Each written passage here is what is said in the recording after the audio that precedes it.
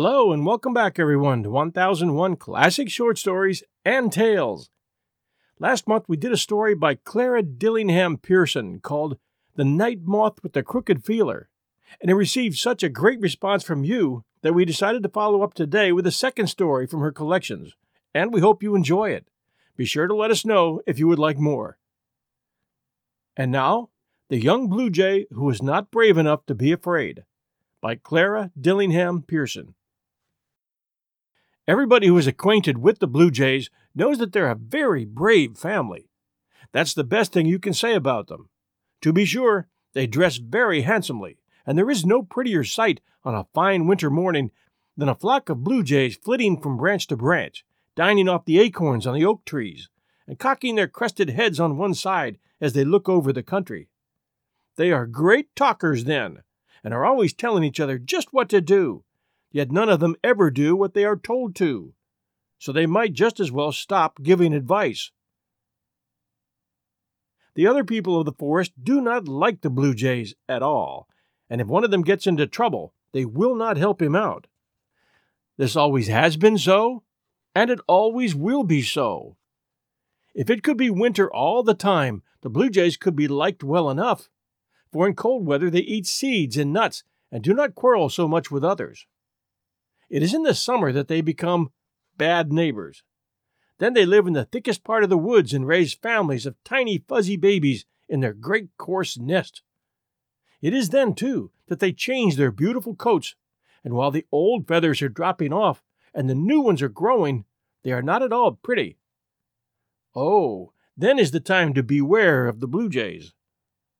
They do very little talking during the summer, and the forest people do not know when they are coming, unless they see a flutter of blue wings among the branches. The blue jays have a reason for keeping still then. They are doing sly things, and they do not want to be found out. The wee babies grow fast, and their mouths are always open for more food. Father and Mother Blue Jay spend all their time in marketing, and they are not content with seeds and berries. They visit the nests of their bird neighbors, and then something very sad happens. When the blue jays go to a nest, there may be 4 eggs in it. But when they go away, there will not be any left, nothing but pieces of broken eggshell. It is very, very sad. But this is another of the things which will always be so, and all that the other birds can do is watch and drive the jays away. There was once a young blue jay in the forest who was larger than his brothers and sisters, and kept crowding them toward the edge of the nest. When their father came with a bit of food for them, he would stretch his legs and flutter his wings and reach up for the first bite. And because he was the largest and the strongest, he usually got it. Sometimes, too, the first bite was so big that there was nothing left for anyone else to bite at.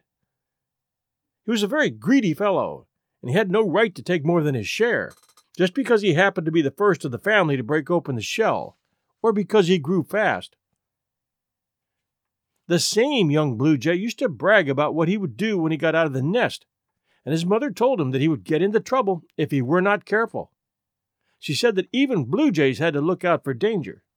"Huh," said the young blue jay, "who's afraid?" "Now you talk like a bully," said Mother Blue Jay, "for people who are really brave are always willing to be careful." But the young blue jay only crowded his brothers and sisters more than usual, and thought, inside his foolish little pin-feathery head, that when he got a chance, he'd show them what courage was. After a while, his chance came. All the small birds had learned to flutter from branch to branch, and to hop quite briskly over the ground. One afternoon they went to a part of the forest where the ground was damp, and all was strange. The father and mother told their children to keep close together, and they would take care of them. But the foolish young blue jay wanted a chance to go alone, so he hid behind a tree until the others were far ahead, and then he started off another way. It was great fun for a time, and when the feathered folk looked down at him, he raised his crest higher than ever, and thought how he would scare them when he was a little older. The young blue jay was just thinking about this when he saw something long and shining lying in the pathway ahead. He remembered what his father had said about snakes, and about one kind that wore rattles on their tails. He wondered if this one had a rattle, and he made up his mind to see how it was fastened on. "I am a blue jay," he said to himself, "and I was never yet afraid of anything." The rattlesnake, for it was he, raised his head to look at the bird. The young blue jay saw that his eyes were very bright. He looked right into them, and could see little pictures of himself upon their shining surfaces. He stood still to look, and the rattlesnake came nearer. Then the young blue jay tried to see his tail, but couldn't look away from the rattlesnake's eyes, though he tried ever so hard. The rattlesnake now coiled up his body, flattened out his head, and showed his teeth, while all the time his queer forked tongue ran in and out of his mouth. Then the young blue jay tried to move, and found that he couldn't. All he could do was to stand there and watch those glowing eyes and listen to the song which the rattlesnake began to sing. "Through grass and fern, with many a turn, my shining body I draw. In woodland shade, my home is made, for this is the forest law. Whoever tries to look in my eyes comes near to my poisoned jaw. And birds, ere bold, I charm and hold, for this is the forest law." The rattlesnake drew nearer and nearer, and the young blue jay was shaking with fright, when there was a rustle of wings, and his father and mother flew down and around the rattlesnake, screaming loudly to all the other jays, and making the snake turn away from the helpless little bird he had been about to strike. It was a long time before the forest was quiet again, and when it was, the blue jay family were safely in their nest, and the rattlesnake had gone home without his supper. After the young blue jay got over his fright, he began to complain because he had not seen the rattlesnake's tail. Then, indeed, his patient mother gave him such a scolding as he had never had in all his life, and his father said that he had deserved a sound pecking for his foolishness. When the young blue jay showed that he was sorry for all the trouble that he had made, his parents let him have some supper and go to bed, but not until he had learned 2 sayings which he was always to remember. And these were the sayings: "A really brave bird dares to be afraid of some things," and "If you go near enough to see the tail of any danger, you may be struck by its head." Thanks for joining us at 1001 Classic Short Stories and Tales. We're committed to reaching 1001 stories, and we have a long way to go. We need your help to get there. We're asking you to help with a little support each month, just a few dollars, less than a cup of blended coffee, to make sure that more stories like this one keep coming. The podcast world is extremely competitive. We're a one-person corporation doing 100 jobs to bring free entertainment, and we have lots of costs behind the scenes. Plus, I'm now doing my 1001 shows full-time. Most people hear me asking, but just pass it up. We're asking you to stop for a moment and make a difference at patreon.com/1001 Stories Network. Thank you. Here are some recent reviews.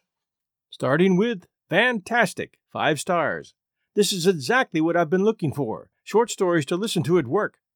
I enjoy the selection of works as well as the narrator. My only critique is that the added sound effects are distracting. Just leave them out. But still leaving a 5-star review. Thanks, Daniel. That one from D.W. Wooden, Apple Podcast, US.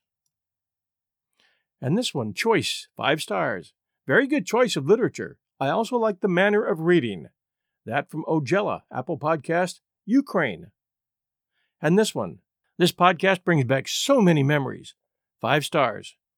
So long ago now I read many of these stories, treasuring their large, old-fashioned books from my grandmother's library. It is so good to be reminded of them again. Lovely, lovely podcast.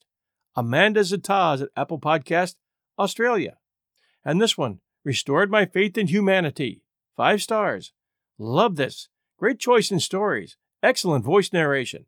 Nice addition of music. Nice length of stories. Enough to fit in and enjoy between moments of busy life. Listening to famous literature makes me feel more educated, albeit in a lazy way. Not sure if my high school literature teacher would approve.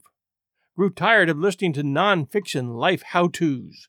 These stories fill the soul in a completely different way than any kind of nonfiction. That one from Heidi, Apple Podcast, US. And this one, awesome, 5 stars. Enjoy this podcast a lot. One of the best ways to enjoy a great story. And that one from Bath, great, US. And this one, excellent, 5 stars. Wonderful retelling of classics from the masters of the short story genre.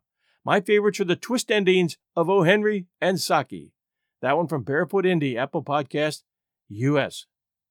Thank you all so very, very much for taking the time to send these reviews. They're greatly appreciated, and they help us out a lot when other people see them. Thank you. And before we go, I'd just like to make a brief mention of a show that we've got now over at 1001 Stories for the Road. That's 1001 Stories for the Road. You should be able to find that in your current podcast host. I, of course, knew of the story of Tarzan, but had never read the original book. And I can tell you that the story is extremely well written. There's a lot of drama to it. It's a great story to read, and I'd like you all to try it. Our stories over there at 1001 Stories for the Road are basically serial stories. You tune in every Sunday to catch a few more chapters with the story. And we've done a few good ones in the past. But the listenership for this one, for the Tarzan story, is the best we've ever had. I'd like you to give it a try. I think you'll enjoy it a lot. It's 1001 Stories for the Road, Tarzan. We'll see you soon.